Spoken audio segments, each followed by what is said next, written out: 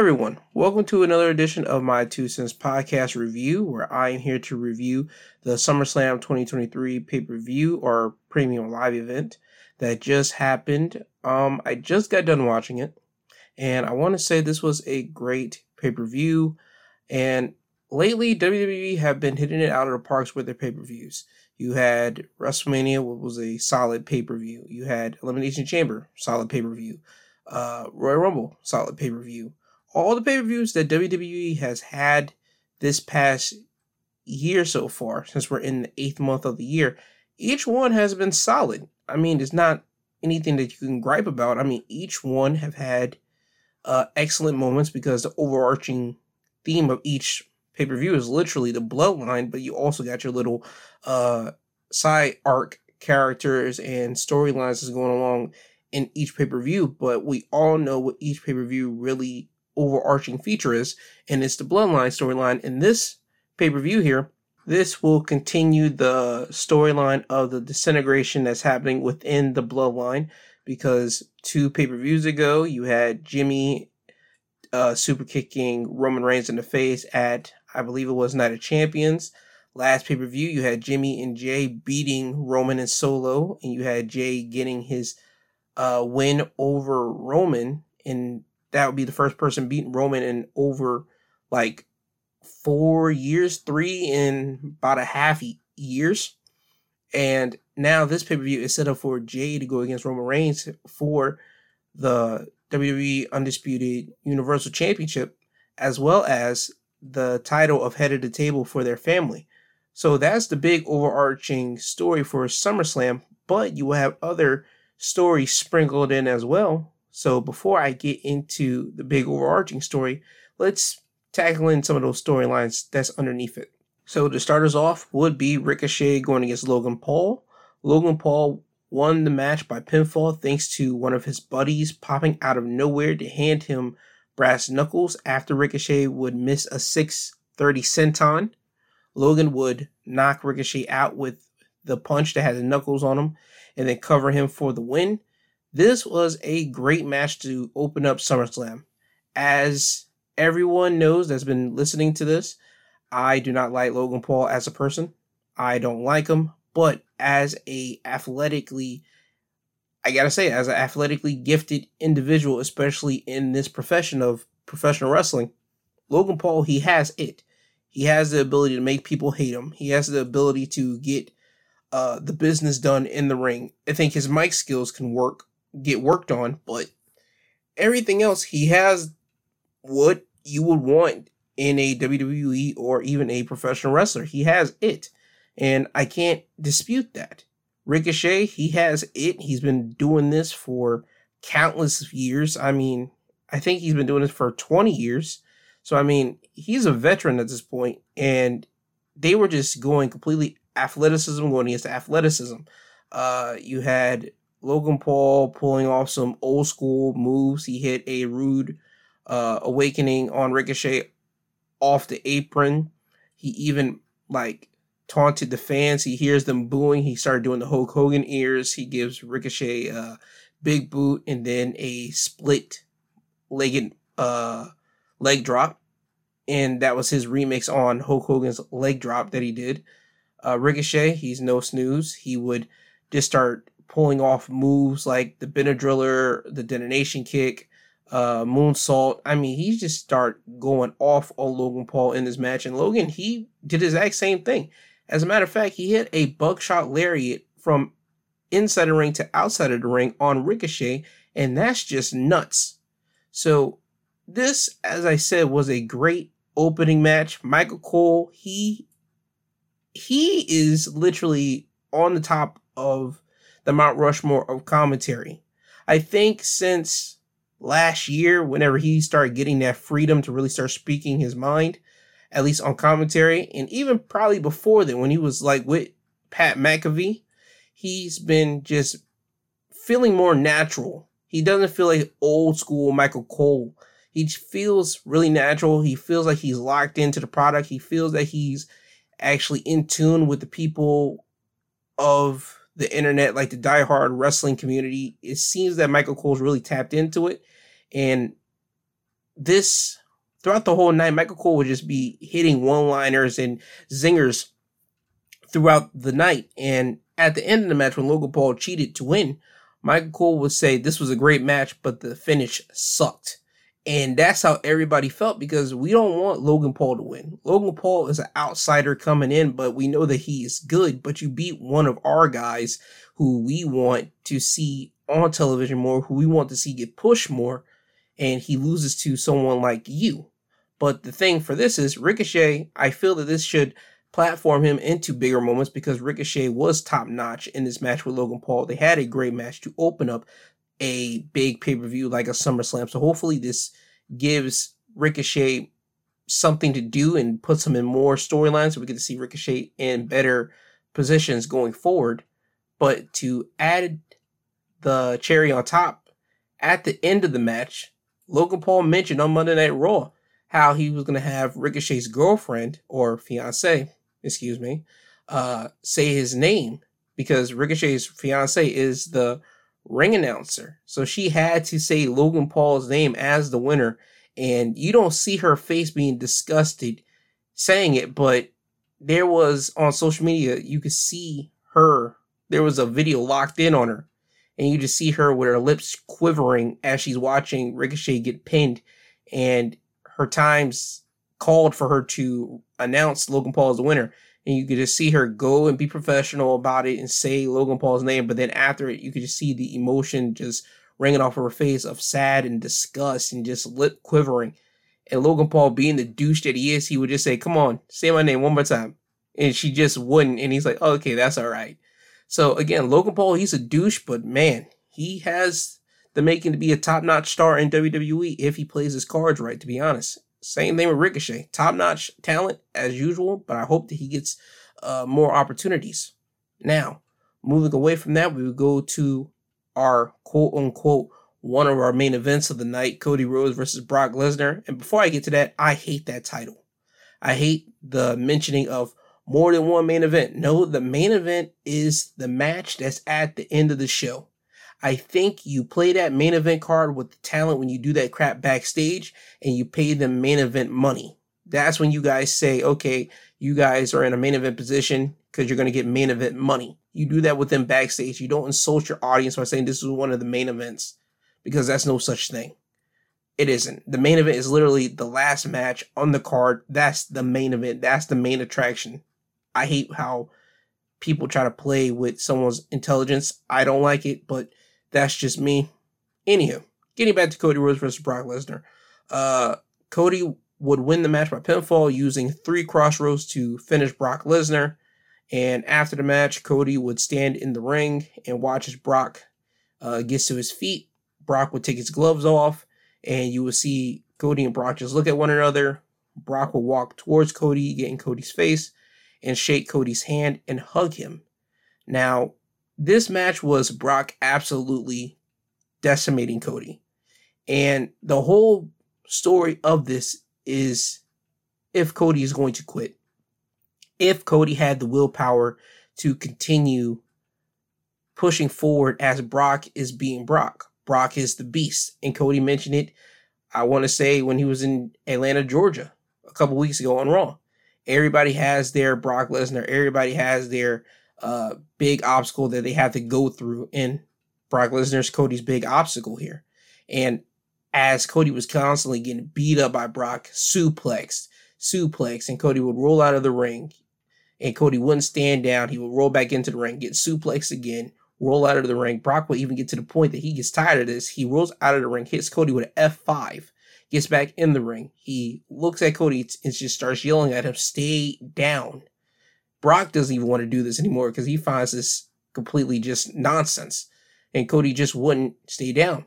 So Cody would constantly get in, and to the point again, suplex, roll out. And again, Brock will leave the ring, grab Cody up, hit him with an F5 through the commentary table, then roll back into the ring. And he just constantly is saying, "Stay down." And Cody's mom's in the audience, and Brock would look at her and say, "Tell your boy to stay down."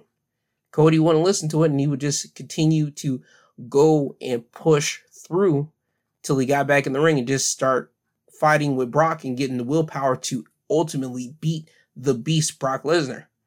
Now, when I said after the match, Cody and Brock shook hands and hugged each other, Brock gave Cody like the stamp of approval to say, you earned my respect. You have conquered your beast. You can now pass along. So it seems this was one of Cody's hard times, obstacles that he has to face before he actually goes after the championship that he wants. And it is still the WWE Undisputed Universal Championship, or shortened, the WWE Championship. Cody has mentioned in interviews, that's the belt that he wants. The World Heavyweight Championship is cool, but the WWE title is what he wants. That's the reason why he came back. That's his first dream. So this just looks like this is the perfect stamp of approval to say, yep, you can go about your business now. You can go about your way and go after that championship. So I think we're on the road for Cody to be challenging for the WWE Championship at WrestleMania. At least that's why I think we're going. But Cody is still going after that WWE title one way or another. Now, moving on from this, we go to the Slim Jim Battle Royal. We would have LA Knight, your Miz, your Chad Gable. You had your Viking Raiders, Santos Escobar, Karrion Kross, Grayson Waller, Shinsuke Nakamura, Tommaso Ciampa, and various other individuals in there. But the big return would be Omos. Omos already made his return to the ring. However, Omos wouldn't win this match. It would be the megastar LA Knight. He would win the match by lastly eliminating Sheamus. The fans care for LA Knight. People care for LA Knight. WWE hopefully knows and see that people care for LA Knight. So hopefully this starts launching LA Knight into a bigger situation, because WWE needs to pull the trigger when it is hot. You don't wait. You guys need to pull it. You guys were able to catch that lightning bolt when you had Daniel Bryan. You were able to catch that because the fans were ruthless. The fans were relentless with Ayo push Daniel Bryan when you had him in, I believe that was 2013 going into 2014. That's what Daniel Bryan was going after the main title. And you were able to get that like ground gamesmanship from the crowd, and just it was a real organized, fan organized chant for Daniel Bryan. And I believe Daniel Bryan was WWE's only choice because, well, the crowd made them do it.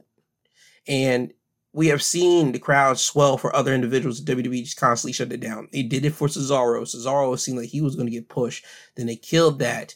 Dolph Ziggler at one point had the crowd participation behind him, and then that got killed.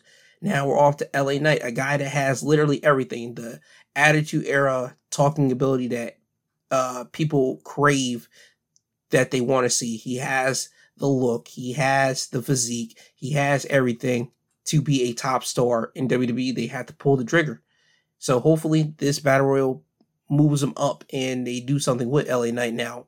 A meaningful spot for LA Knight to be in. Now, next up was the MMA rules between Ronda Rousey and Shayna Baszler, and the only way to win this match was by submission or, I believe, referee stoppage. And Shayna won the match using the Coquina clutch, or as they would like to say, the Karafuda clutch, making Ronda Rousey pass out. Now, this match was presented as a MMA match. However, there were no rounds in it. All of it was just one solid round. Commentary did point out that in all of Ronda Rousey's career as an MMA fighter, she never touched gloves with her opponent before like the bell would ring. And she tried to do that here with Shayna, and Shayna didn't want to do it. Now, as I said, MMA in a WWE ring or a WWE environment, it doesn't really work that well. It doesn't really come off that well. I feel that this style of match would have worked well in Las Vegas. Because Las Vegas has a history with the MMA community. They have a history with UFC more specifically. And with WWE being purchased by Endeavor and MMA giant UFC and WWE now under the Endeavor umbrella, I feel that they could have got a Dana White to kind of hype this match up if they were in Las Vegas. I just feel that this was just perfect match, but at the wrong location with two MMA people. If they would have had this match in Vegas, I think the crowd in Vegas would have really invested in this, but since they had this match in Detroit, it didn't really translate that well to them and to the people watching it on TV. But it is what it is. Ronda and Shayna, they did what they could do, and Shayna, she got the win over Ronda, which was needed because, as I said on my predictions, Ronda, she isn't here. Ronda, like Logan Paul and Brock Lesnar, they're not here all the time. Shayna Baszler is here all the time. So Shayna Baszler needs that rub. She needs the win so she can be pushed and elevated to another position, because we all want Shayna Baszler to be pushed to another position. We want Shayna Baszler to be pushed like she was in NXT, this indestructible monster that just broke bones and just did what she wanted. We want that on the main roster, and we haven't gotten that. So hopefully this is the right path forward, because she beat the baddest woman on the planet, Ronda Rousey, in an MMA rules match. So hopefully that's where we go next with Shayna being a unstoppable woman. But again, we'll have to wait and see as the time will continue to go. Next up, the Intercontinental Championship match between Gunther going against Drew McIntyre. Gunther would retain his Intercontinental Championship by pinfall when Gunther was on the top turnbuckle. Drew would get on the top turnbuckle, and Gunther would shove Drew off, and Drew will land on the top ropes. This would make Drew land on the mat. Gunther would then hit a big splash, then pull Drew McIntyre up, hit a lariat, then follow it up quickly with the powerbomb to end Drew McIntyre. This was a great match, completely from bell to bell. You knew what you were getting yourself into when you have Drew McIntyre and Gunther. This is their first time competing with each other one-on-one. In any promotion, anywhere around the world, this is literally their first time competing with each other just in a one-on-one fashion. And I did not know that. Again, commentary, Michael Cole, he will list that out. So as I said, Michael Cole's really getting into his like diehard wrestling bag here, and I appreciate that as a diehard wrestling guy. Gunther, I like that he came out wearing William Regal colors, so you knew what type of time you were on with Gunther. Gunther was going to put on a clinic, and he wanted to showcase that. And the reason why I make that note was that the only person that has ever wore William Regal's, like, I want to say burgundy style color of trunks and even shoes was Bryan Danielson, Daniel Bryan. And you knew what type of time he was on. He was out there to show you that he was the best in the world, and he was going to make you have a great match with him. And that's what Gunther did with Drew McIntyre. And I'm not calling Drew McIntyre a slouch by any means necessary. Drew McIntyre is one of the great big men there in WWE. He can fly, he can move in the ring speed-wise, he can move in the ring with strength, and if he wants to get technical with it, he can get technical too. And you were able to just get Drew and Gunther just beat the holy piss out of each other, just chopping each other in their chests. And the funny thing is, Drew McIntyre, he didn't end up with like chest marks the same way that every other competitor that went against Gunther did.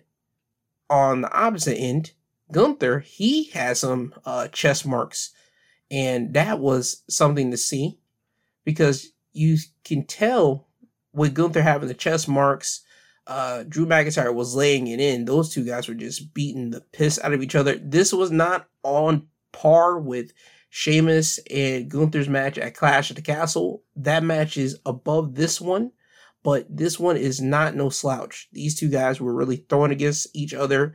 Gunther did hit Drew McIntyre with a powerbomb earlier, and Drew McIntyre did kick out of that. And that kind of had Gunther confused. You would see Drew hit Gunther with a powerbomb. I mean, these two guys, as I said before, throwing it all against one another. This was still a great clinic of a match. And I would say you would probably want to go back and watch this if you enjoy just two guys beating the piss out of one another. Now, moving on to the next match for the World Heavyweight Championship. Another one of their quote-unquote main events. Seth Rollins going against Finn Balor. And before I even get to the match and who won, let me say this.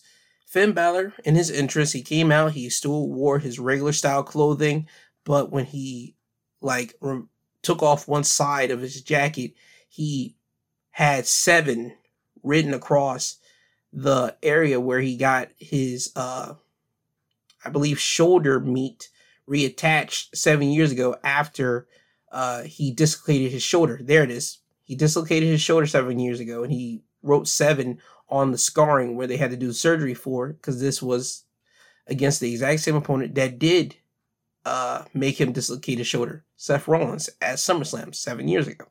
Now, when Finn is coming out, he shows the marking, cool, has 7 written all over it. And now Seth's coming out. Seth's coming out in a pink, big, like, poofy thing or whatever.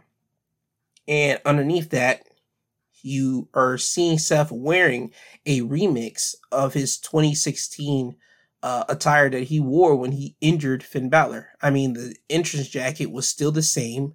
It was still the same black and green jacket, but his pants had like the green on it with like pink. So it was a remix of his new character mixed in with his old character. So Finn had to see Seth play mind games with him, and even during the introductions, Seth would take the jacket off and throw it at Finn. So now you're starting to play mind games with Finn, and Finn would get angry, and you could just see him seething. He would attack Seth when Seth get his introduction, and that's just how the match would start. Now, Seth would retain his championship by pinfall after Finn would use the coup de grace on Seth, and Seth would kick out. Finn will look at Damian Priest because Priest came down earlier in the match because he wanted to help out Finn. And Finn will look at Priest and tell him that he needed to use the Money in the Bank briefcase. Now, make this note. Priest tried to hand Finn the Money in the Bank briefcase earlier because Priest had the rest of the Judgment Day, Rhea and Dominic, come out to like distract the referee at one point, and he tried to give the briefcase to Finn, and Finn was hard-headed. He says, we're not going with plan A, we're going with plan B. So, again, Priest tried to give him the briefcase earlier in the match. Now Finn, whenever he already shot his shot at Seth and Seth kicked out of it, he's now trying to go back to that plan and say, hand me the briefcase. And now Priest has a dissatisfied look on his face. He will leave his briefcase on the mat, go to the other side of the ring, get on the apron to distract the referee, and he's allowing Finn to get the briefcase so he can use it. Now, as Damian Priest is doing this, Finn would crawl over to the briefcase, grab it, but it would be too late because Seth would run over and curb stomp Finn's head on the briefcase, then cover him for the win. So Seth is still your World Heavyweight Champion. And after the match, you will see Finn look at Priest, and Priest will look at Finn. And again, we're starting to see the disintegration of the Judgment Day. I can see Finn blaming Priest for losing this match. And Corey Graves, he said it perfectly on commentary. Corey said, nope, this is not Damian Priest's fault. This is Finn's fault. Finn should have listened to Priest whenever Priest came down and tried to give him the Money in the Bank briefcase earlier. The commentary team in this pay-per-view, they were completely on point, literally, from every match. But whenever it came down to the important matches, they were really on point. And for Corey to just slip that in, and Corey usually sides with the bad guys. That's kind of his deal. He didn't side with Finn on this. He sided with Priest because Priest being a stablemate, Priest being the guy that actually said, yo, let's take care of Seth and then we can handle our business if we got any business later. He tried to help out his stablemate, and Corey just making that abundantly clear. This isn't Priest's fault. That's Finn's fault. So now we're going to have to wait and see how the Judgment Day deals with this. It's probably going to be a pick whose side situation. Is Rhea and Dom going to ride with Finn, or are they going to ride with Priest? We're going to have to wait and see on Monday Night Raw, and we're going to have to wait and see who Seth has next in line for the World Heavyweight Championship. But this was a solid match, to be honest. I would say their Money in the Bank match was better than this one. In my personal opinion, this match was just, again, another vehicle so they can go into the disintegration of the Judgment Day. Now, next matchup, the WWE Women's Championship Triple Threat match between Asuka, Bianca Belair, and Charlotte Flair. Bianca would win the match by pinfall when Charlotte would have Bianca in the figure 8, and Asuka would come in and spray Charlotte with blue mist in the face. Asuka would then looked to hit Bianca with a roundhouse kick, but Bianca would duck it, grab Asuka, pin her with a small package pin to win the match. So Bianca will become your WWE Women's Champion. This was a solid match. I mean, this had to follow after the World Heavyweight Championship, and it was already like 3 hours into the pay-per-view, so you could already start seeing the crowd start getting a little bit tired at this moment, so you didn't really get the fanfare that you would want. But this was a solid three-way women's match. The big thing that people was worried about was Bianca Belair. She acted like her knee was hurting, and she was injured with her knee. And they would never ever show you like the video of her like popping out of the ring and landing on the steel steps. They always like showed it from a different angle, but you never really saw it happen. And you just see her just writhing on the ground, holding her knee, saying her knee hurts. And she had to play the heroic person of having medics and officials try to help her up and try to help her move away from the ring, but she played the hero of saying, nope, I'm going to go right back into the ring and continue on with the match. And she got the hero's victory. She won the championship, but that will last only shortly. Because immediately after the match was done, Io and Bayley would run to the ring. Bayley would attack both Asuka and Charlotte with the Money in the Bank briefcase, and Io would chop block Bianca in her hurt knee. And Io would cash in the briefcase, hit Bianca with the moonsault, cover her, pin her, and now Io Sky is now your new WWE Women's Champion. Now, as Io's in the ring, she has her belt, she's hugging Bayley, they're having this nice moment. Dakota Kai, she would come into the ring and she would celebrate with Io and Bayley. We have Damage Control all together here. Dakota has been out, I believe, with a torn ACL, and I don't think she's anywhere near ring recovery, like ring shape, to get back in the ring from that tear that happened in May. I think she just didn't want to miss this moment for her stablemate and one of her friends to become champions, and she wanted to celebrate it with her. So to have Damage Control here, and this is literally one whole year after they debuted last year in 2022, and for Io to be on the top of the world, that's a great feeling for Io, and that's a great feeling for Damage Control. Even though, I have to say this, last year we thought the purpose of Damage Control was for Bayley to become the champion and for Dakota and Io to become the women's tag team champions, and Dakota and Damage Control just basically run WWE. That's not how it planned out. Dakota and Io, they won tag team titles, but Bayley, she just never was able to win singles gold. And Io is now on top of the world, and now you have Bayley there by her side, and now we're just waiting on Dakota Kai to get herself fully rehabbed and uninjured to see where Damage Control can fully take this into the future. But as of right now, Io Sky is your new WWE Women's Champion. Congratulations to Io. And now we know Io more than likely is going to be facing Bianca or Asuka for that championship, because Asuka, she has a rematch clause, and also Bianca has a rematch clause. So it's going to be tricky seeing how that goes, but I'm going to be watching. Now off to the real main event, the WWE Undisputed Universal Championship, or shorter, WWE Championship match. And it's tribal combat, which means no holds barred. You had Jey Uso going against Roman Reigns with Paul Heyman in his corner. And ladies and gentlemen, Roman Reigns is still your undisputed WWE champion, thanks in part to Solo Sikoa, as usual, interfering in this match. But the betrayal of Jimmy Uso. And I'll get to the betrayal of Jimmy Uso in a minute. The weapons that were used in this match were kendo sticks, steel steps, chairs, a strap that, if people remember, this was the same strap that Jey and Roman Reigns used in their Hell in a Cell match in the I Quit match in 2020. The exact same match. Jey brought that strap back here. They used that, and they used tables. They used 4 to be specific. The first table got smashed by Jey Uso, who put Roman through it with a Samoan drop. from inside of the ring to the outside of the ring.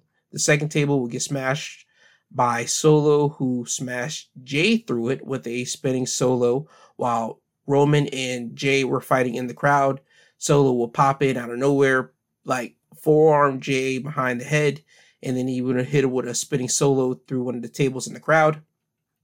Third table would get smashed by Jay, who put Solo through it, and it was the commentary table. He would hit Solo with a Uso splash off the barricade, and that would put Solo down. And the final table would be Roman Reigns. He would put Jay through that table, and that table was in the corner with the spear, and Roman will cover Jay to win the match, and that's how he retained the WWE Championship and the title as Tribal Chief. Now, this is where we get interesting here, because in this match, there was a moment where Jay actually had Roman beat, where you saw Jay hit Roman with the spear, and then hit him with an Uso splash. He gets the 1, he gets the 2, and then that's where you see a figure pull Jay out of the ring, and the figure's covered in black pants, black hoodie, the hood's up. You just see the back of the individual, and the individual slowly turns around, unmask themselves, pull the bandana down, pull the hood off, and it's Jimmy Uso. Jimmy is looking at Jay. Jay starts looking up and sees Jimmy, and they just look at one another. And then you see Jimmy just super kick Jay right in the head, and then he throws him right into the ring, and then he just starts walking away. Michael Cole and Corey Graves are having a ball at this. Michael Cole is saying, why Jimmy? Why are you doing this? Why are you helping Roman?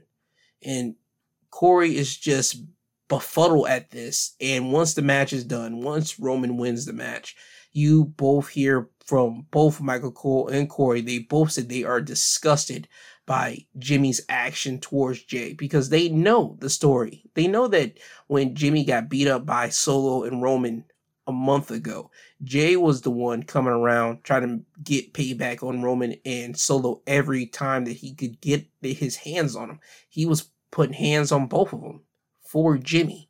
He was literally Jimmy's ride or die. He literally turned his back on Roman and Solo when he didn't have to. He could have just said, Jimmy, you're out of the bloodline. But he ride with his brother, and he said, we're together going against Roman and Solo, the bloodline. He did all that, and for his guy to betray him, for his own twin brother to betray him, you just saw the disgust, and you heard the disgust in Corey and Michael's commentary, and it was great. It added something to the match, and the match was already straight. But now you can tell where this thing is going. Another interesting note before I do get out of here. Solo Sikoa. Solo, he got speared inadvertently by Roman in this match, because Roman and Solo were going to hit their spear and Samoan Spike on Jay, and Jay would move out of the way. Roman would spear Solo, and later in the match, as Jay is down outside of the ring, Roman is down. Solo's close to Roman. Roman starts trying to tell Solo to do something. Solo just looks at Roman, and he just hard body stares at him. And I mean hard. Roman starts getting up. He's holding his ribs. He looks at Solo, and he looks at Solo's thumb, and he looks at Solo like, you're not going to do what I tell you to do. You're not going to follow what I said. And then Solo just says something to him. And you could tell that we're starting to get dissension between Roman and Solo. So we can start seeing the legit disintegration of the bloodline as a whole now. It seems that Roman is probably going to be on his own, because after the match was done, Solo didn't walk beside Roman at all. As a matter of fact, Roman didn't call for Solo. Solo was still down. He was a little bit sit up at the moment. The camera angle caught Solo, and Solo was just looking. Roman would roll out of the ring. He would start walking, and Paul Heyman would walk. Paul Heyman didn't say nothing about Solo. And Roman didn't say nothing about Solo. So it seems that that bloodline is literally disintegrated and everybody's going to be about themselves. Roman's going to be still doing his thing, calling himself the tribal chief. We're probably going to get Solo probably still be with Roman until they actually get their big mega power, like bus combustible situation between the two. And now we got Jay and Jimmy were building towards that rivalry there. And people were complaining, saying, oh my God, this is stupid. Why are they doing this? Well, let me give you guys a little backdoor situation here. I don't know if people watch interviews. I do. They did an interview with Ariel Helwani last month, like I believe a day before they went against Solo and Roman at Money in the Bank. And in that interview, they were asked a question about, have they ever thought about competing against one another? And they said they have thought about it. And they actually pitched it. And they said they want to do it like at WrestleMania.